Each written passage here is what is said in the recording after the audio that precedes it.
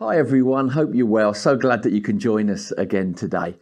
I want to take a moment today to encourage your heart with a very simple thought. And that simple thought is this: God sees you. You know, it's important that we understand that God sees us individually. Christianity can sometimes be a very crowd-centric thing. Often Christianity can involve meetings and services where we gather together. Now that's important. God loves that. But it's also important that each of us understand that God doesn't know us as a part of a crowd. He knows us individually. That when God looks at you, when God looks at me, He doesn't see just a flower lost among flowers, but rather He knows you by name. He loves you personally. He desires an individual relationship with you. He has things that He wants to say to you personally. He wants to be intricately involved with situations you may be facing. Like I said, sometimes Christianity can feel a little bit like a crowd thing, but it's important that we understand that God sees us. Individually, God knows us. Sometimes I think Christians can feel like they're that flower that's just lost in a flower bed. And then when God walks in the garden to spend time with His people, He doesn't see them. All He sees is many flowers.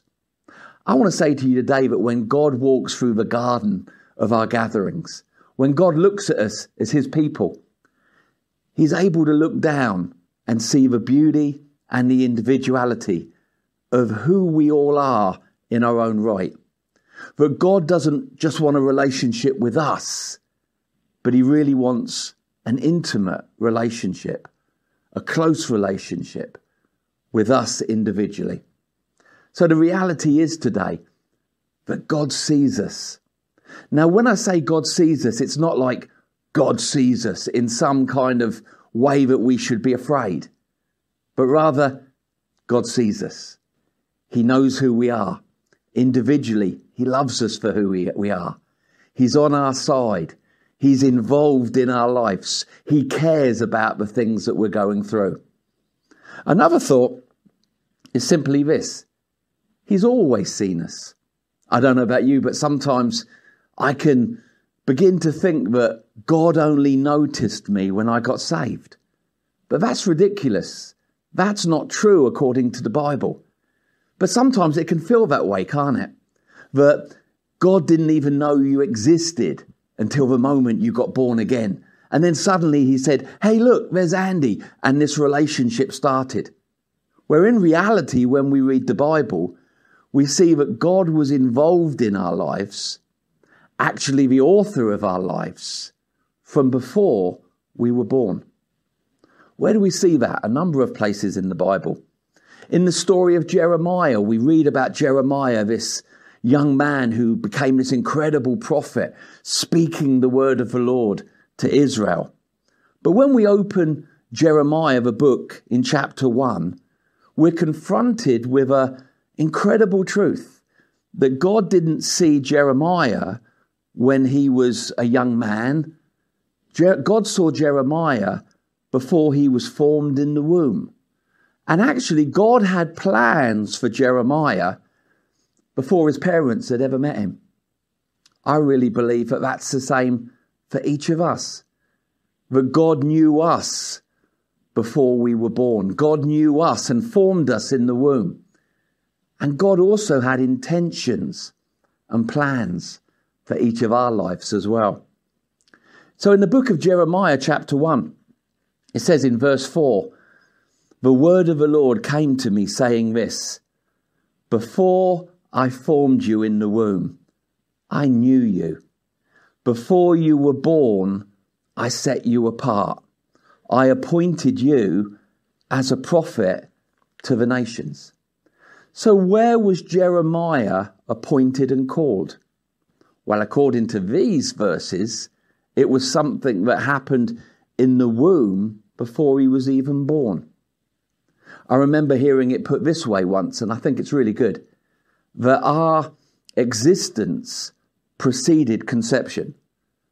that we didn't come into the attention of God after we were born, after our parents had caused us to be born. Rather, each of us were important and special in the mind of God, even before we were formed in the womb. And again, let me encourage you, just as God had a purpose for Jeremiah when he was in the womb, he has one for each of us also. I believe that when we meet Christ and we give our lives to God, that's a moment when some of those purposes come into play. But it wasn't just Jeremiah, was it? It was also David. When we read in the book of Psalms, we can read how David knew that God was involved in every aspect of his life. Listen to these words that David says when he considers his life and how much God was involved in it, but had always been involved in it. I love it in Psalm 139 verse 1. He says, "You have searched me, O Lord, and you know me." Come on, that's the truth. God has searched us. God knows us.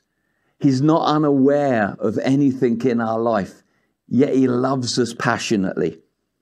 There's nothing that we can fool God with. We can't con him with projections that we may put on, because God looks through every performance to the reality of who we are and loves us for who we are.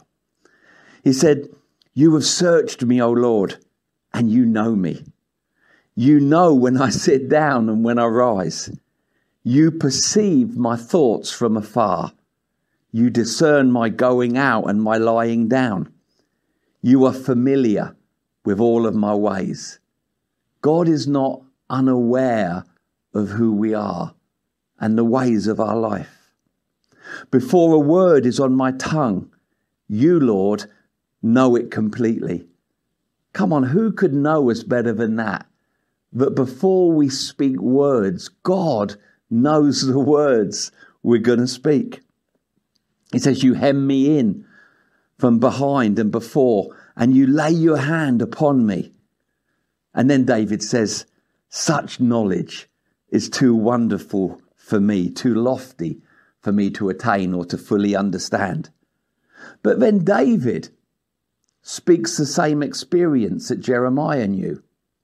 In verse 13, he says, it was you, God, who created my innermost being. It was you who knit me together in my mother's womb. I praise you, Lord, because I am fearfully and wonderfully made. Your works are wonderful, and I know that fully well in my life. As David and Jeremiah, we need to understand that God doesn't just see us today, know us today, but he's actually always known us. Before our parents met, God had an intention concerning us. It was him who formed us in the womb, that God knew us before any other person ever knew us. So number one today, be assured that God sees you and he looks at you through the eyes of love. Number two, don't think that God only became aware of you when you became a Christian. He was in your life long before you ever thought about him.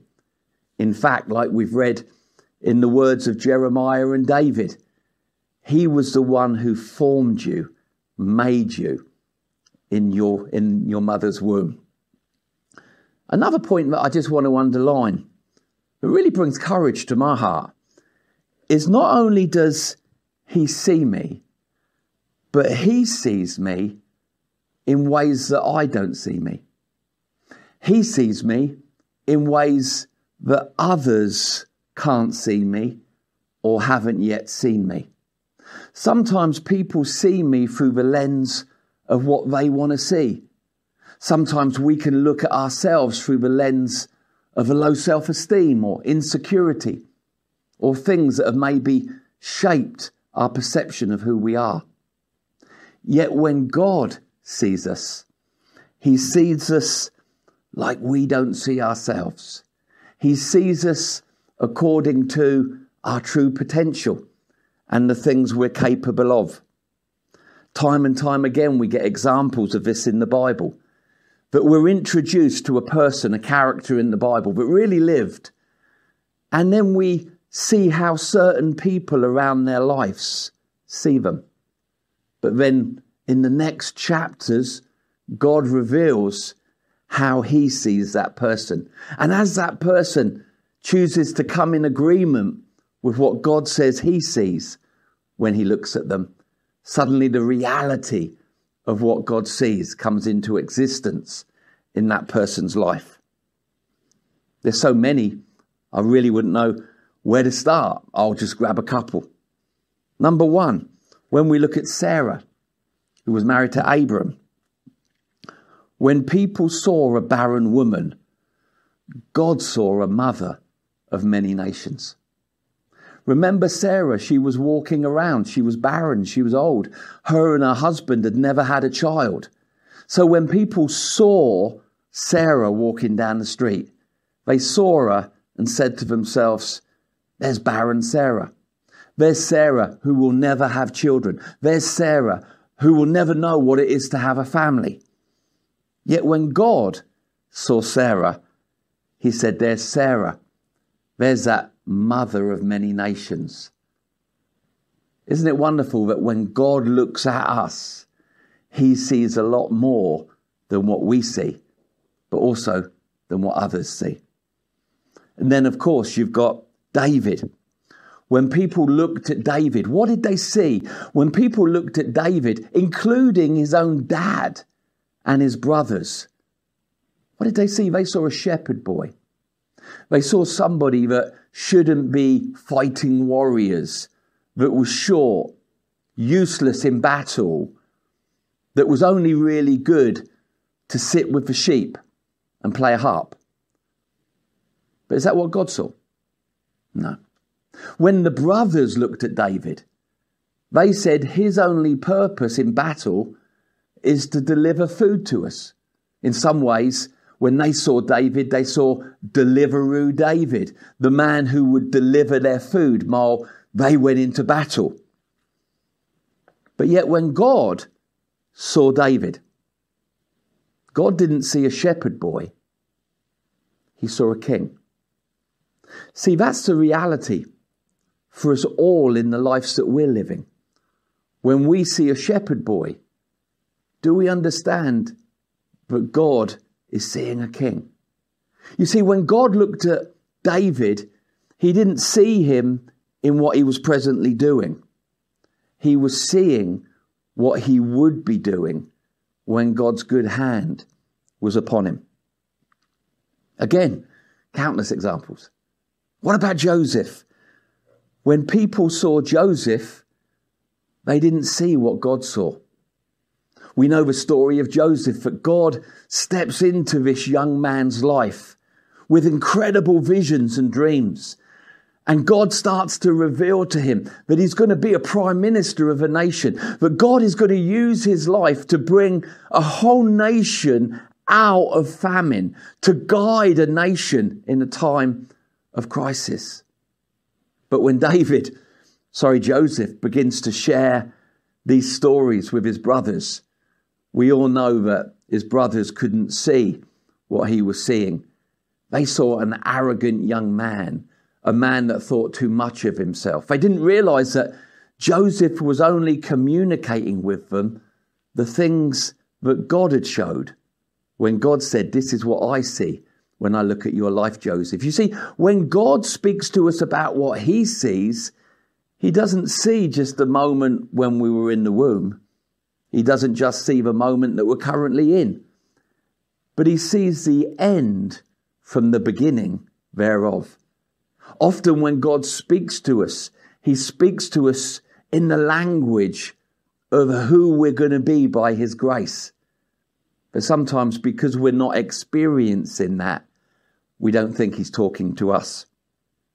When people saw Joseph, they saw a dreamer. They saw a kid who was somewhat arrogant. Even in his later years when he was in prison, when people saw Joseph, they saw a prisoner who'd been imprisoned for an act that was adulterous, wrong. But when God looked at Joseph, even when he was in that moment in the prison, God never saw a prisoner. He saw a prime minister. And then, of course, you've got Gideon, one of the best examples in the Bible of a person living in their personal perception of who they were. The problem being that personal perception was completely different from God's viewpoint of their life. When we read about Gideon, we're introduced to a man called Gideon who's hiding in a winepress. He's a coward. He's afraid. He's living in the preconceived ideas or the identity that had been formed, not just by his mistakes, but the mistakes of those he had come from. Yet God appears in this winepress and addresses Gideon not as Gideon sees himself, but how God sees him according to what he will be. So God turns up, and we read about this in Judges chapter 7. God turns up and he says, "Hey, good morning." The messenger of the Lord steps into that winepress, that place of insecurity and fear, and says, "Good morning, mighty warrior. How are you doing today?" Gideon responds out of his own preconceived ideas of himself, his own self-assessment. He says, he looks around, he must look for the mighty warrior and says, "Are you talking to me?" And he doesn't respond with words of faith that bring him into alignment with God's opinion. Rather, he says, "I'm the worst of the worst. I'm the weakest of the weakest. I'm a coward. I'm from a legacy of cowards. My whole heritage is cowards. There's cowards everywhere." Yet when he's speaking all of this rubbish about who he is, it's like God totally ignores him. Because the next thing that God says to Gideon is, "Go in these mighty words of yours." I don't know about you, but when I read that story of Gideon, initially when I first read it, it confused me. When I read the story of Gideon and I hear God saying, "You mighty warrior, you mighty man of valor, go in these mighty words of yours," I'm holding my Bible and I'm saying, I don't see a mighty man. I see a coward hiding in the winepress. I don't hear mighty words with authority written in them. I hear a man bleating like a defeated sheep. But you see, here's the point. What Gideon saw of himself that was based on what other people had told him he was, as well as his own insecurities, what he was seeing was completely different to what God saw. Now, who would know Gideon better than the one who had formed him in his mother's womb? But you see, Gideon had a choice in this moment. He could deny the opinion of God, the identity that God was offering him. He could have cowered back into the winepress and said, "I'm just a coward. Thanks anyway. Hey, you've mistaken me for someone else. You're having an identity crisis. This person you're speaking of, it's not me." And he could have shrunk back into his viewpoint of who he was. I'm so glad he chose not to do that. What did Gideon do? He said, "This sounds kind of strange, but I like the me you're offering me." And he stepped out of the winepress and in to the revealed opinion of God concerning who he was. So what happens next? If you're familiar with the story of Gideon, you know you just turn a couple of pages in your Bible and suddenly you're introduced to this man called Gideon, who's leading an army that's totally outnumbered against an army that can't be numbered, like the grains of the sand on the beach. And you see that God actually says, no, you've not seen your capability. Let me help you here. And he strips down an army from 32,000 people down to 10,000 people, then down to 300. At the start of the day, he's leading 32,000 people to an army where he's outnumbered. Now he's down to 300. Then God takes away their swords and gives them trumpets and candles. And Gideon leads this army of 300 people over a hill to fight an army that's so big it can't be counted. I don't know about you, but I don't see a coward in a winepress anymore. I see a mighty warrior. But the thing is, God saw the mighty warrior before Gideon saw the mighty warrior. So why am I saying all this today? Number one, I think it's important today that you know that God doesn't see you as part of the crowd. That God loves it when we're in the crowd, but has an individual relationship and wants an individual relationship with us all. Also, it's important that we know that God's understanding of us didn't start when we were born, but actually it was him who formed us in the womb. It was him who caused us to be wonderfully made. But number three, we understand the power of this thought, that God sees us better than we see ourselves. God sees us like others haven't yet seen us. You see, in the closing moments of that story with Gideon, the 300 men with him must have said, "There's Gideon, he's a warrior, he's our leader," especially when they won the battle without fighting, when they saw the Lord go ahead of them and bring them the victory. That 300 men must have been saying, "Gideon's a mighty warrior, Gideon's an incredible leader." But the thing is, it was God who had seen that in him when others hadn't. And it was when he stepped into God's opinion and out of his own that suddenly what God said he was called to be became the experience of his life. I want to encourage you today. Are you hearing what God is speaking over your life? Maybe you've been subject in your past or in the formative years when you were developing your assessment of yourself, of who you are and what you can do. We need to see if our assessment matches God's. And if it doesn't, we need to, like Gideon, leave any winepress that we've known. We need to say, "Lord, thank you that when I read your word, it doesn't just reveal who you are, but I also see the reflection of who I am in your eyes." I believe for us all, we were born for significance, that God has a purpose. It wasn't just Jeremiah that was given a purpose in his mother's womb. I believe that God has a purpose for each and every one of us. And he wants us to connect with that purpose. With everything that has to do with God, it's always a matter of faith, isn't it? We start our salvation, or we enter into salvation by faith. The Bible says we're to live by faith. But also, I believe, we're to know who we are by faith. What do I mean by that? We hear who the Lord says we are, and we know that he sees us correctly. And if what he sees disagrees with what we see, we change what we're seeing to come into alignment with his viewpoint. With all of these people, Sarah, David, Joseph, Gideon, Mary, the list could go on. What did God require from them? Well, the answer to that is really simple.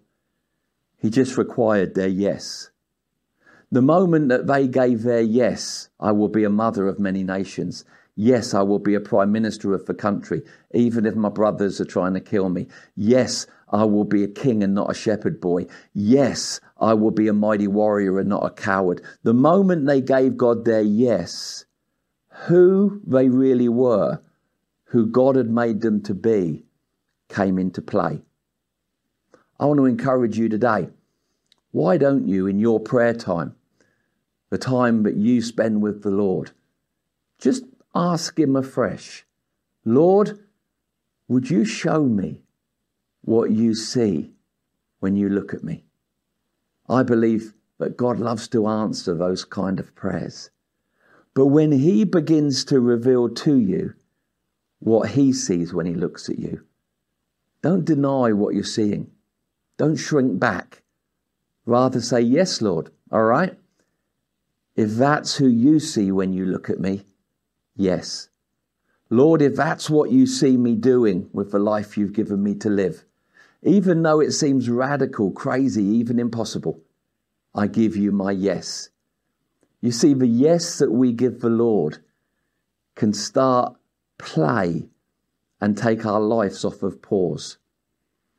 My prayer for you today is that you would ever be discovering God for who he is, but also you would be understanding in who you are as he reveals through his word the person he's called you to be and the life he's caused you to live. The Lord bless you. Be encouraged today that God sees you. He's always seen you. He loves you, and he loves you madly. God bless.